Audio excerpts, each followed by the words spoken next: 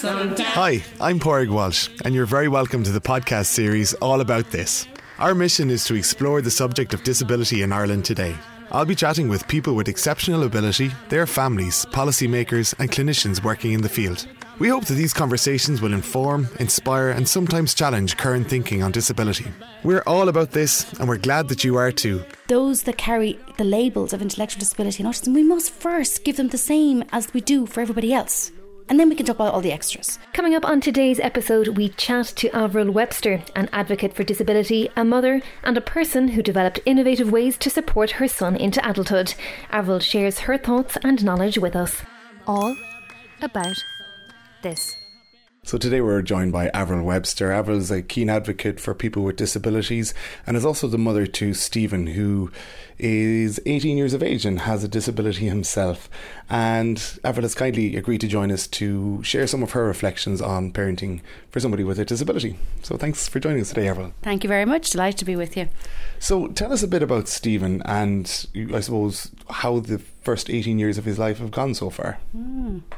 18 years, jeepers, I feel like an old one here now. And I should say I'm also a parent of Michael and Rachel. So 18, 16 and 13. Yeah, so it's been quite the adventure. Stephen is a pretty cool guy. I suppose he's the same as very much lots in common with Michael and Rachel and every other teenager, where he seriously loves his gadgets and won't be without his computer and iPad and phone and all the rest of it.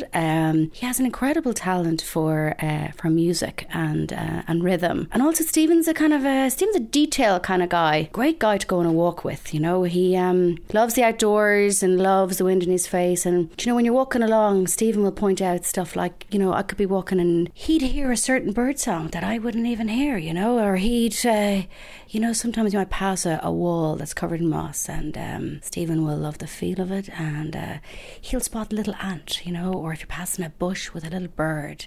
So he's a great guy because he kind of picks up stuff that the rest of us just would miss, you know. And I suppose I'm intentionally telling you some of this kind of stuff because often when you're asked as a parent of when you have a family member that has a disability, like the first thing everyone says is, "Oh, there's Stephen with an intellectual disability and autism," and you see what happens is, when we do that, we lose the person, you know, because you see, like when Padraig was introducing me there, like he said, you know, that I'm a parent and I'm an advocate and, you know, there's lots of stuff about me that you could say that, you know, that would be negative. But one of the things we do with people that carry certain labels is we immediately jump to the negative and we lose who they are as a person and all the cool stuff that they bring. And I think that's one of the things that, you know, to answer your question of my 18 years and my reflections and all the rest of it, one of the things is that from the get-go and the outset of, I might be 18 years, but I can remember the day that the consultant came to the side of a cot and said to us, you know, we think your baby is brain damaged. And I actually didn't hear the words after that, you know, but the funny thing is, it might be 18 years ago, but I can still see his face. I can smell his aftershave. I can see the colour of his tie. It's right there still. And right from that moment, when you are launched into what can only be like an avalanche, a tsunami of the medical world, of all the things that are wrong and the things that Stephen can't do, and that you're swimming around trying to make sense of this new landscape of where you are and what's my little baby in front of me. And as you go along through the sort of the life cycle, from getting your head around that diagnosis and the tests, and then all these clinicians and experts and therapists and people come into your life, and it's all about what's wrong and fixing. And I was thrown into that. And one of the things I think it takes from as a mom is your sort of feeling of inadequacy, that I need other people here because I need speech and language therapy, I need psychologists, I need, you know, we're going to fix. And so, and then you try and get your head around that, and I think one of the things is that your confidence as a mom is taken away very quickly, and it takes quite a while to get your head around that and to kind of get yourself back on an even keel. And just when you get yourself on the even keel, then you hit the education system, and as you trying to get into play school or into preschool and then on into education, and like as you go into that scenario of the world, I learned a tip from another mum actually about the parallel universe. Okay, so one of the things is, in order to navigate through this world once you hit into preschool and education, is you have to really paint the biggest picture to get any kind of support and help, and you need all these reports and assessments and all this stuff in order to get like the basic support requirements. And so one of the things I learned from this mom was, she said, you need to figure out a way of having a parallel universe. Okay, you have to have one universe because you need all those supports to try and get the help that you need for your child. But she said, create another one, and remember that your little boy is your little boy, and have it like two separate realities, because otherwise all these negative things, all these reports, they'll permeate into you and they'll damage, and it'll be very hard to keep it. So you need all this stuff, and we have to have that stuff, but it's how to kind of protect too the relationship you have with your child, that this is the real world, and Stephen is the cool guy who, if you wanted somebody to arrange the the papers on a desk, or if you wanted somebody to set up those chairs for you in the perfect alignment, I know just the man that can do that. So one of the things you have then is, as you come through the system, and as I look back now, I'm trying to intentionally keep to that parallel universe. It's really hard. It's really hard as you come through that education system with all that negativity. When Stephen was first diagnosed, I'm sure there was difficulty coping with that, or to coming to terms with that. What were the kinds of things that you felt helped you to cope with that, or where did you get support around that time? It was really hard. It was a really hard time, and I really felt an incredibly profound sense of isolation, and I struggled to find things that helped. And I remember, just to say things that didn't help, but I remember going to a mother and toddler group at the time, and all I wanted was to be the same as everybody else, and you weren't. And you learn to come away like that. Really, it wasn't good for me to go, and because the pain was too strong, was too much. So the things that helped me were finding others who were on the same kind of road as myself, and linking up and chatting about stuff, sharing stuff. And in fact, some of the mums that I met in those early days, do you know what, we still have tea and drink wine and have a laugh and have a cry and do stuff together on that particular journey. So I would say one of the things that helped was to go and find people who were on the same road as yourself, to go, and I found it was helpful to find others who were a little bit ahead of me and give me a few pointers and a little bit of practical help. When you're going in to do this in school, try this, or if you're going to navigate, because there's no, like with any parenting, there's no manual to tell you here's how you do it. And so the best sources of information and support for me were to find others who were on the same journey or a little bit ahead of me, or even sometimes a long bit ahead of me, that could just reach back with their hand and sort of say, here, come along, I'll tell you a story here, So I'd also say it's actually important too sometimes to go into the space where I have find a group of friends where it's like a disability free zone, I call it, okay? Because you can become consumed, and for a while I think in order to try and make a sense of this, I felt like it was a sense of a landscape. That's what I would felt at the time, and I even still think that today. But I think it's really important to have a space as well where you can come away and try and talk stuff away from and create interests in other places, and find passions and interest in doing other things.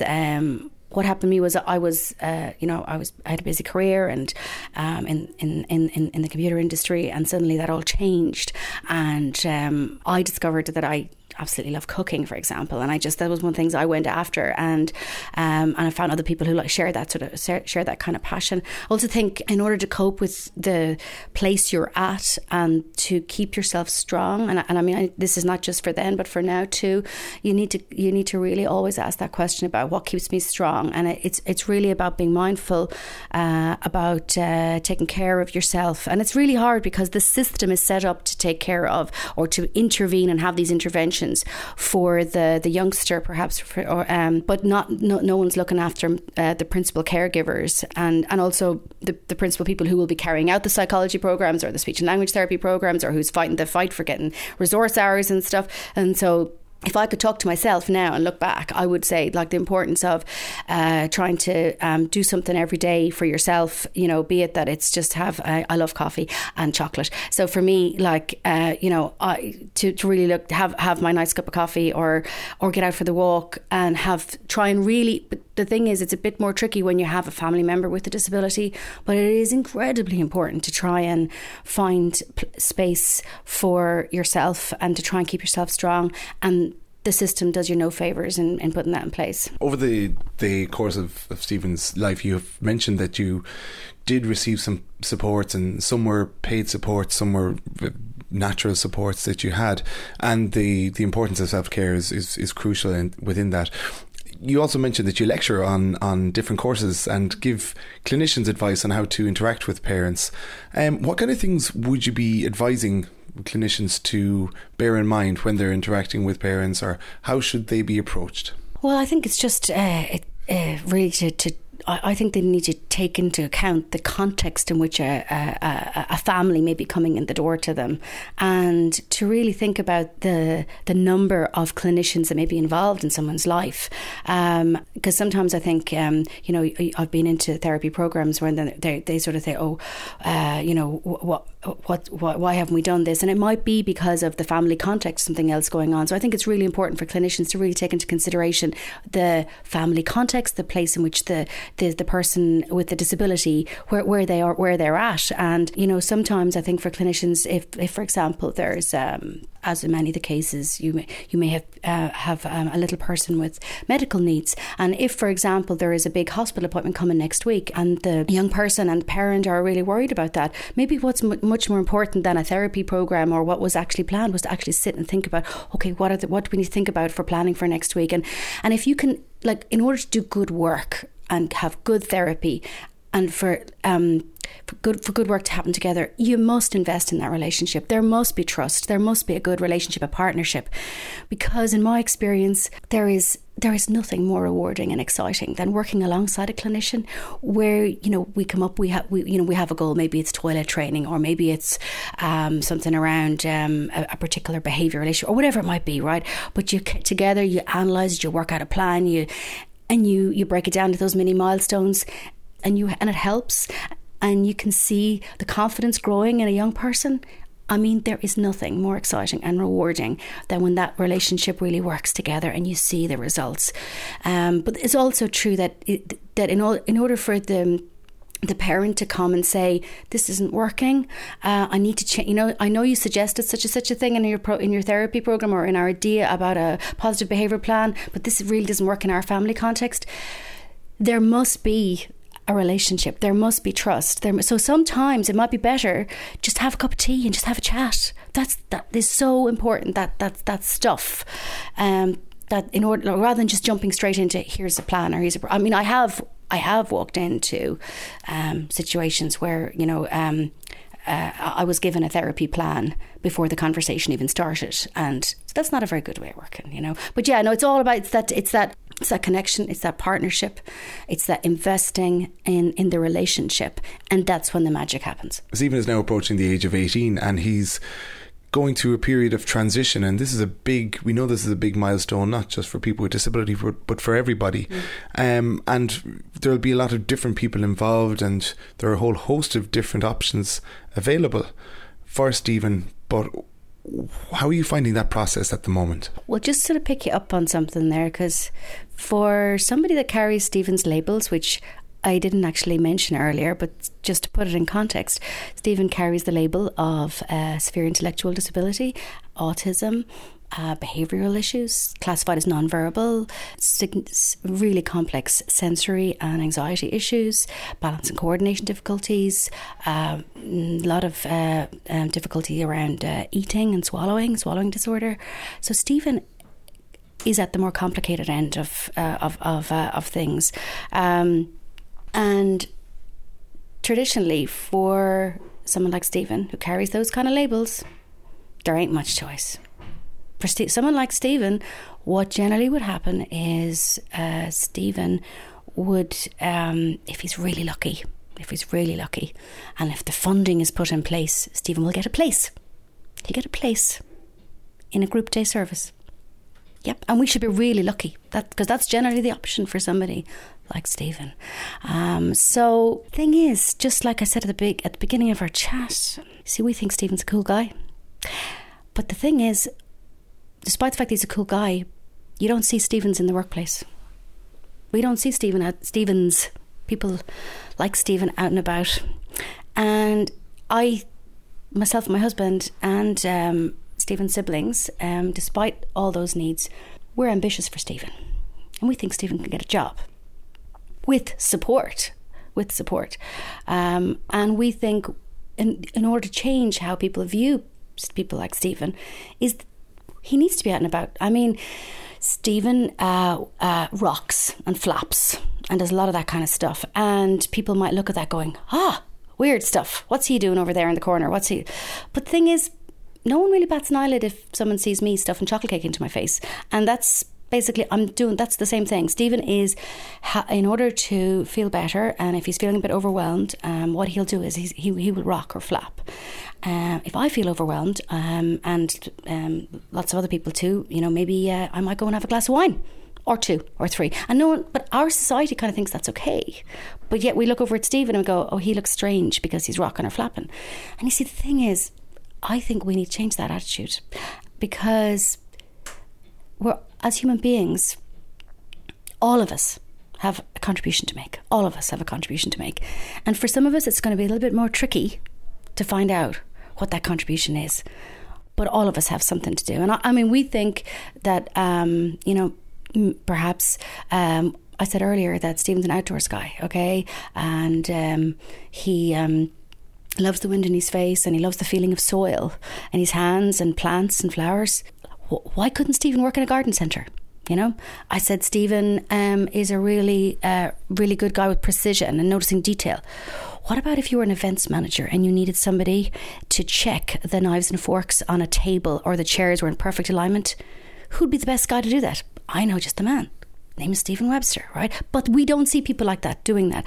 But Stephen needs the supports to do that, and he needs the skills development, just like all of us at age 18, to do that. So one of the things we've done, we're one of the first in the country to look at the idea of, rather than Stephen going into a traditional day service, he has an individualised or personalised fund, and he has one-to-one support. And Stephen has actually left school, and we're now just at the beginning of setting this up. So it's a really exciting, overwhelming, challenging, but we think we're onto a good thing. So what we have to do is the level of work involved here to get the right people involved to support Stephen is enormous. So we're lucky enough to work with a wonderful organisation called Possibilities Plus, and they work for Stephen, not for us. That's another interesting thing. Like, Stephen is a young man now, and they work for Stephen and not for Mrs. Control Woman here, his mom. And so we're in a very interesting space where there's very little support and conversation around it. But I think we need to be talking more about, how do you pull me back? How do you pull mom back? I am, guilty, I can tell you, of seriously overprotecting. Stephen has not had the same opportunities as his siblings to do ordinary, regular stuff. And what is Stephen's rights to try out stuff? What's Stephen's rights to fail? Okay, I mean, Michael, Stephen's brother, is doing transition year in school at the moment, and has the opportunity to try all sorts of wonderful things, from horse riding to hat making to cookery, and lots of people to give him talks and inspire him in a different way. What's our transition year for people that carry certain labels? There is no such thing, and let me tell you, there is no preparation or transition at all. It is kajung, you're out the door. When you say to teachers, for example, where's the career guidance for Stephen?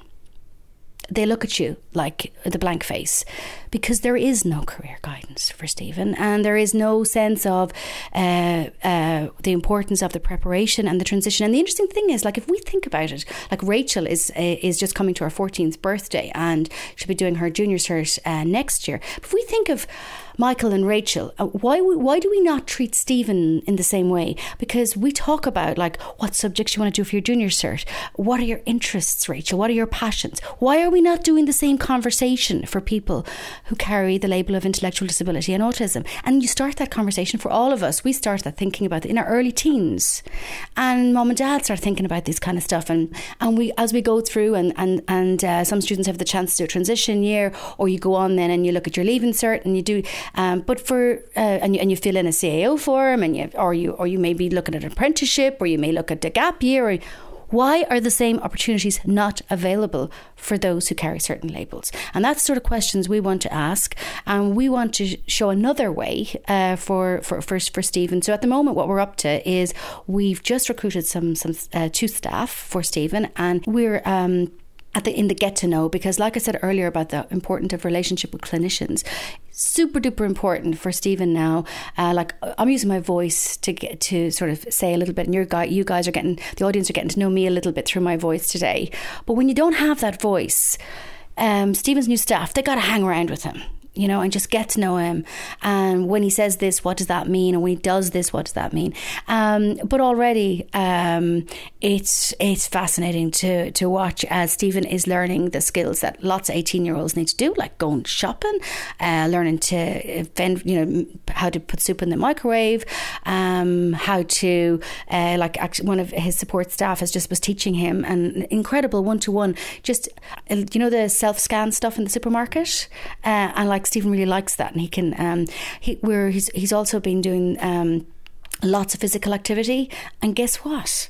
When you increase physical activity, just like I was talking about the importance of minding yourself as a mom, right?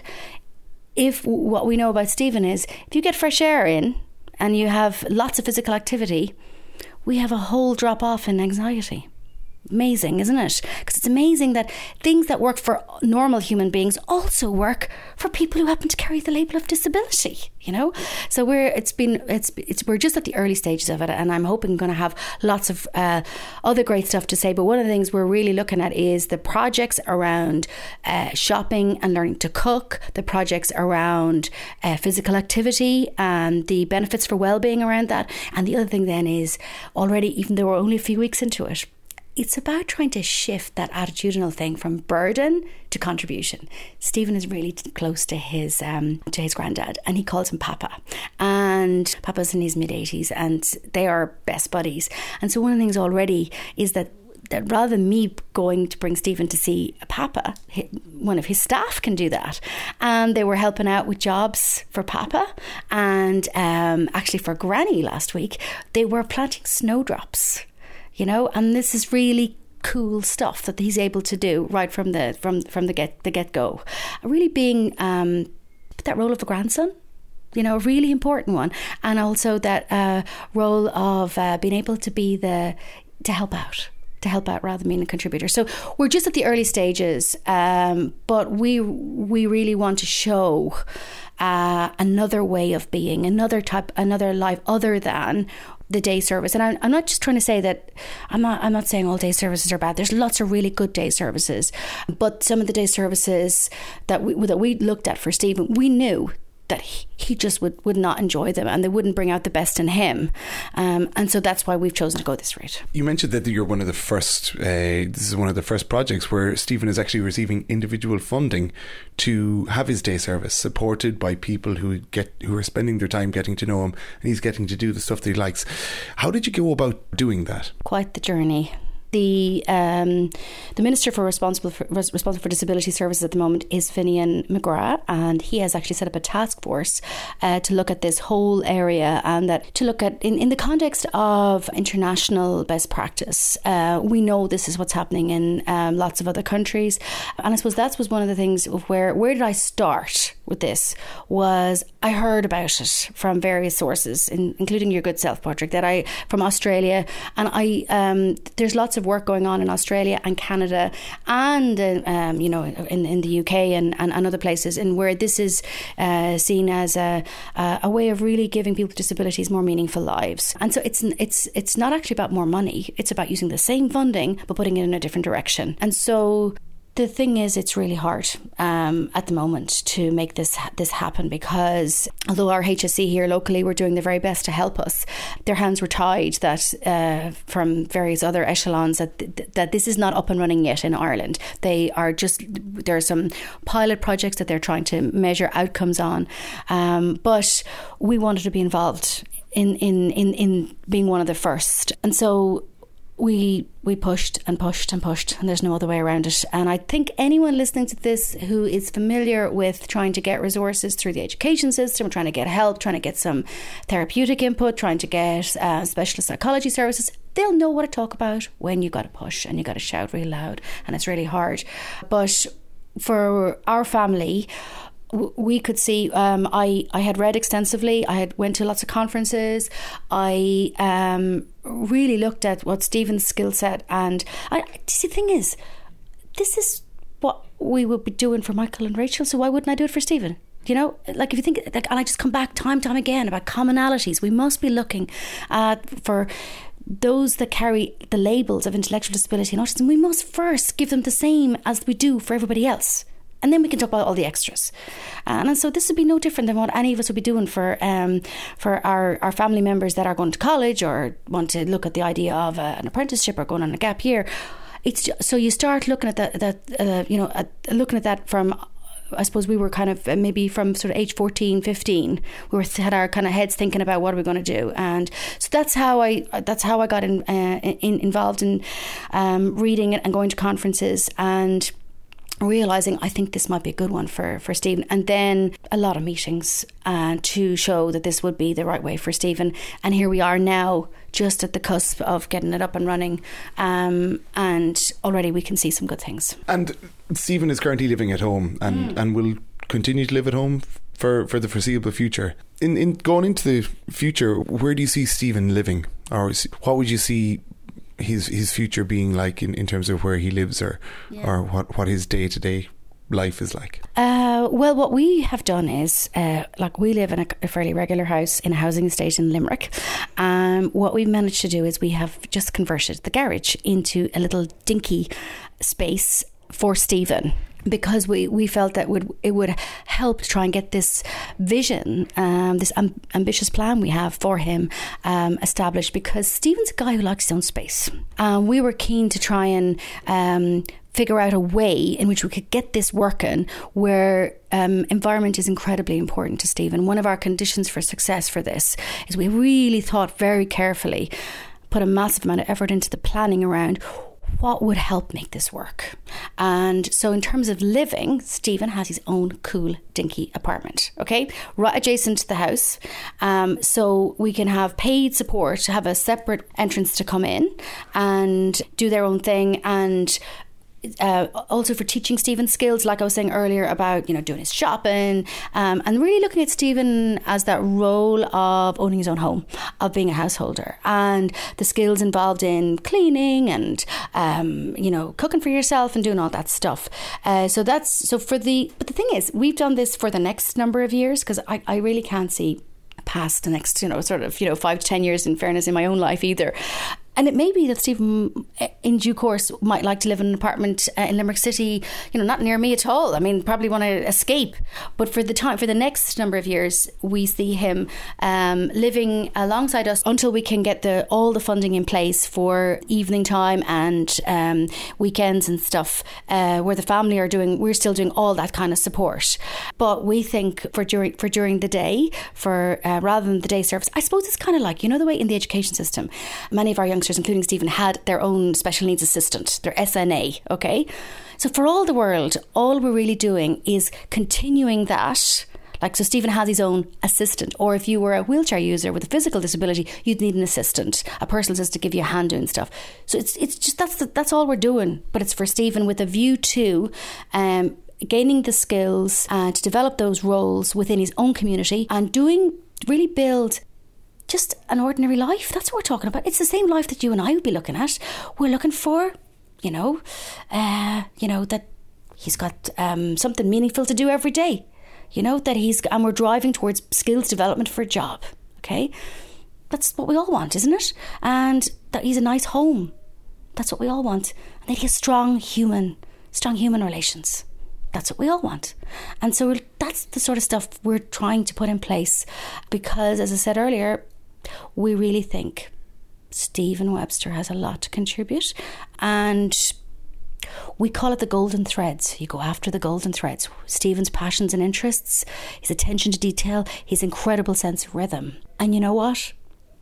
I'm his mom, and I don't think I know the half of it yet. And I think we have a really exciting future ahead.